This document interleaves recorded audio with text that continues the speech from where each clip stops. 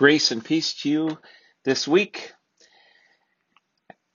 I was thinking about doing some work on how tired we're getting with the COVID thing, but as I listened to Pastor Paula's devotion this week, gave me just what I needed, so I'm going to switch gears, and I hope you've listened to it if you haven't already.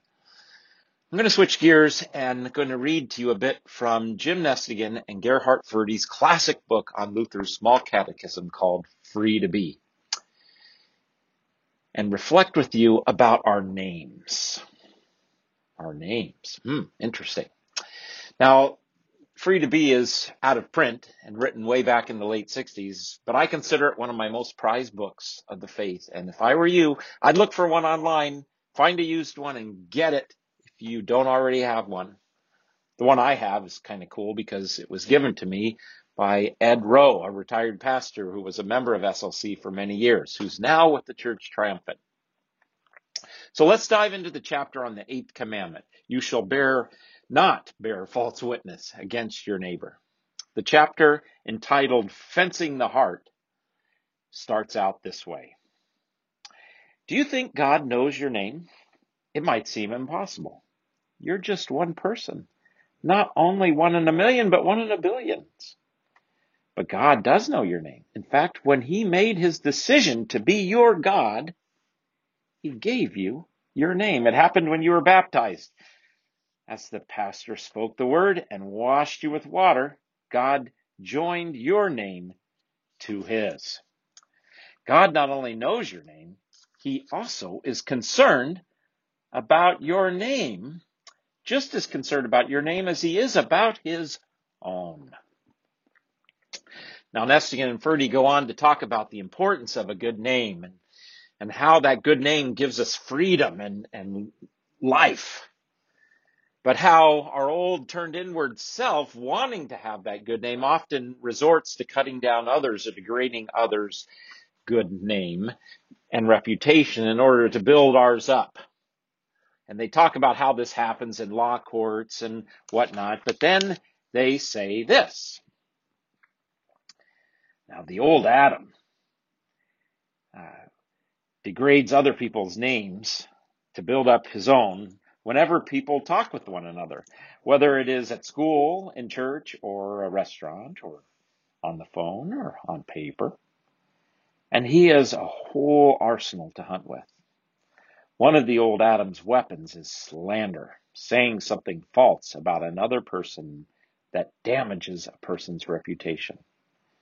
Another is betrayal, passing along someone else's secrets or other information they'd prefer to keep quiet. A third is gossip, truths, half-truths, and rumors that put other people in a bad light. All of these weapons are easily used. They strike quietly in little comments, like, that teacher isn't fair, that girl is stuck up, that fellow cheats. No matter how small they seem, these comments can do terrible things. In fact, whole sexes and races of people have gotten bad names from small comments. Men have taken away part of the good names of women by saying that they are less able than men.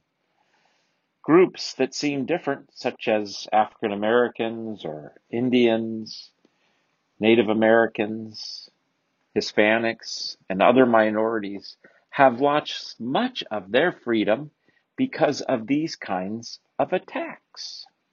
Once good names are lost, the freedom that goes with them is very difficult to regain. So to protect our good names and our freedom, then, God has forbidden the old Adam and Eve to use any of these weapons or to do anything else that hurts somebody else's name. God goes further, too. He commands us to care for our neighbors' names.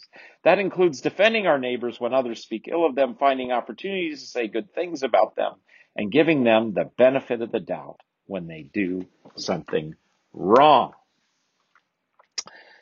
So I'd ask you, I'll stop there, and I'll ask you today just to reflect on how these words written way back before social media might apply today.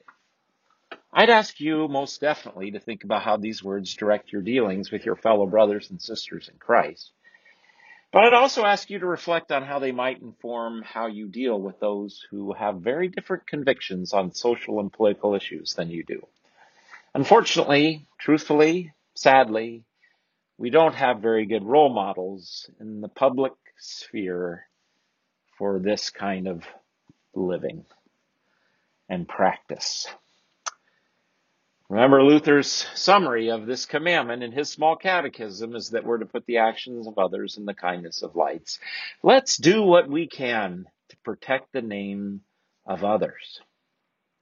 I think Jesus did say something about as we sow, so shall we reap. God's peace to you this day.